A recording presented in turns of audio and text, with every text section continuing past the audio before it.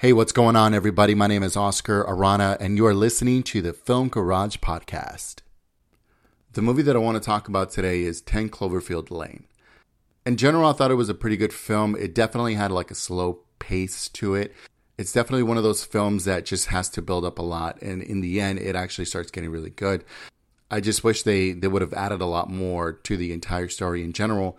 I think it was a really good story. I just think it lacked a little bit, so...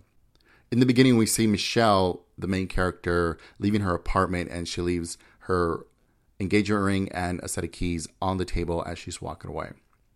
The next scene is pretty much her just driving down the street, gets into a car accident, and wakes up in an underground bunker by herself. Howard, played by John Goodman, he comes in, tries to give her some food, and tries to convince her that the end of the world happened.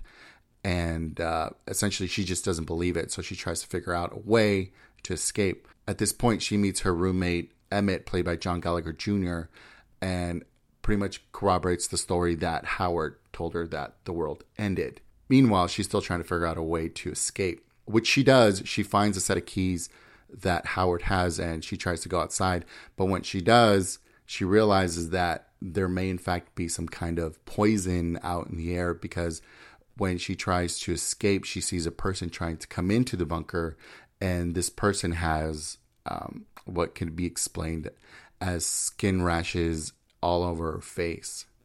At this point, she's pretty much convinced that the end of the world did happen, and it's probably safer for her to stay inside, even though it's not her first choice. So she decides to stay and try to get along with Howard and Emmett, but she quickly realizes that Howard has hardcore control issues and a lot of anxiety and a lot of nervousness. So he's the type of person that will try to control the whole situation, which he tries to do.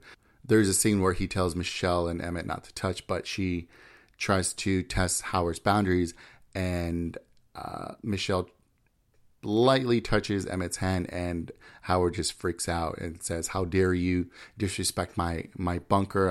I saved you, and I'm feeding you, and I'm keeping you here alive, and don't ever do it." So she apologizes, and we quickly see that Howard is essentially the person in charge. So we see that Michelle is planning with Emmett a way to escape, but they have to figure out after their escape a way to survive. The problem is Howard has convinced both of them that the air is toxic. They need to figure out a way to make a filtration system so they can breathe the air outside. And they do, but they only have enough material for one person. Howard finds out their plot to escape, and Emmett essentially takes the blame that he makes up a lie where he says he tried to kill Howard in order to impress Michelle. So Howard quickly turns and shoots Emmett in the head and freaks out. Michelle quickly realizes that she needs to get out of there. So she does the finishing touches on the suit, gets the air filtration system going on the mask, and is ready to leave. Howard finds out, and he tries to stop her, but she is adamant about leaving. So much that she spills this toxic chemical on the ground and pushes Howard into it, essentially burning his skin alive.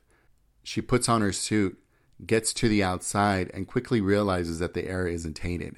The next part's kind of weird because it does go with the movie, but it's just, I think that this part could have came a lot earlier, and we essentially find out that the world has been taken over by aliens. And there's a spaceship that emits this gas that kills humans slowly. So the spaceship attacks Michelle. She gets into a truck. The spaceship picks the truck up, and she quickly realizes that she can kill this spaceship because it's partly organic.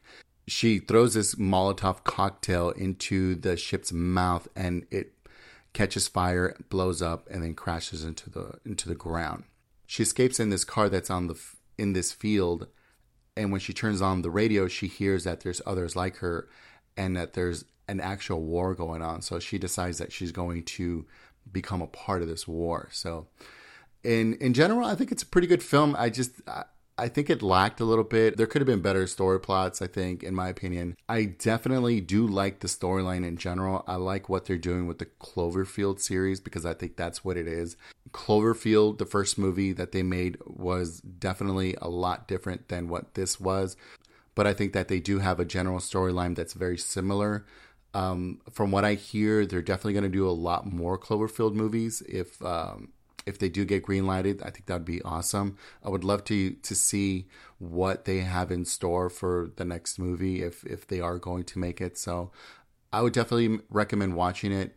It does borderline a horror movie, so if you're into those types of movies, go check it out. Hey, thanks so much for listening, everybody. If you want me to feature a movie or TV show of your choice, go ahead and shoot me an email to oscar@filmgaragepodcast.com. And if I choose your email, I'll go ahead and read your comments or discussion topic on the podcast and talk about the film or TV show of your choice. Once again, thank you so much, everybody, for listening, and have a great day.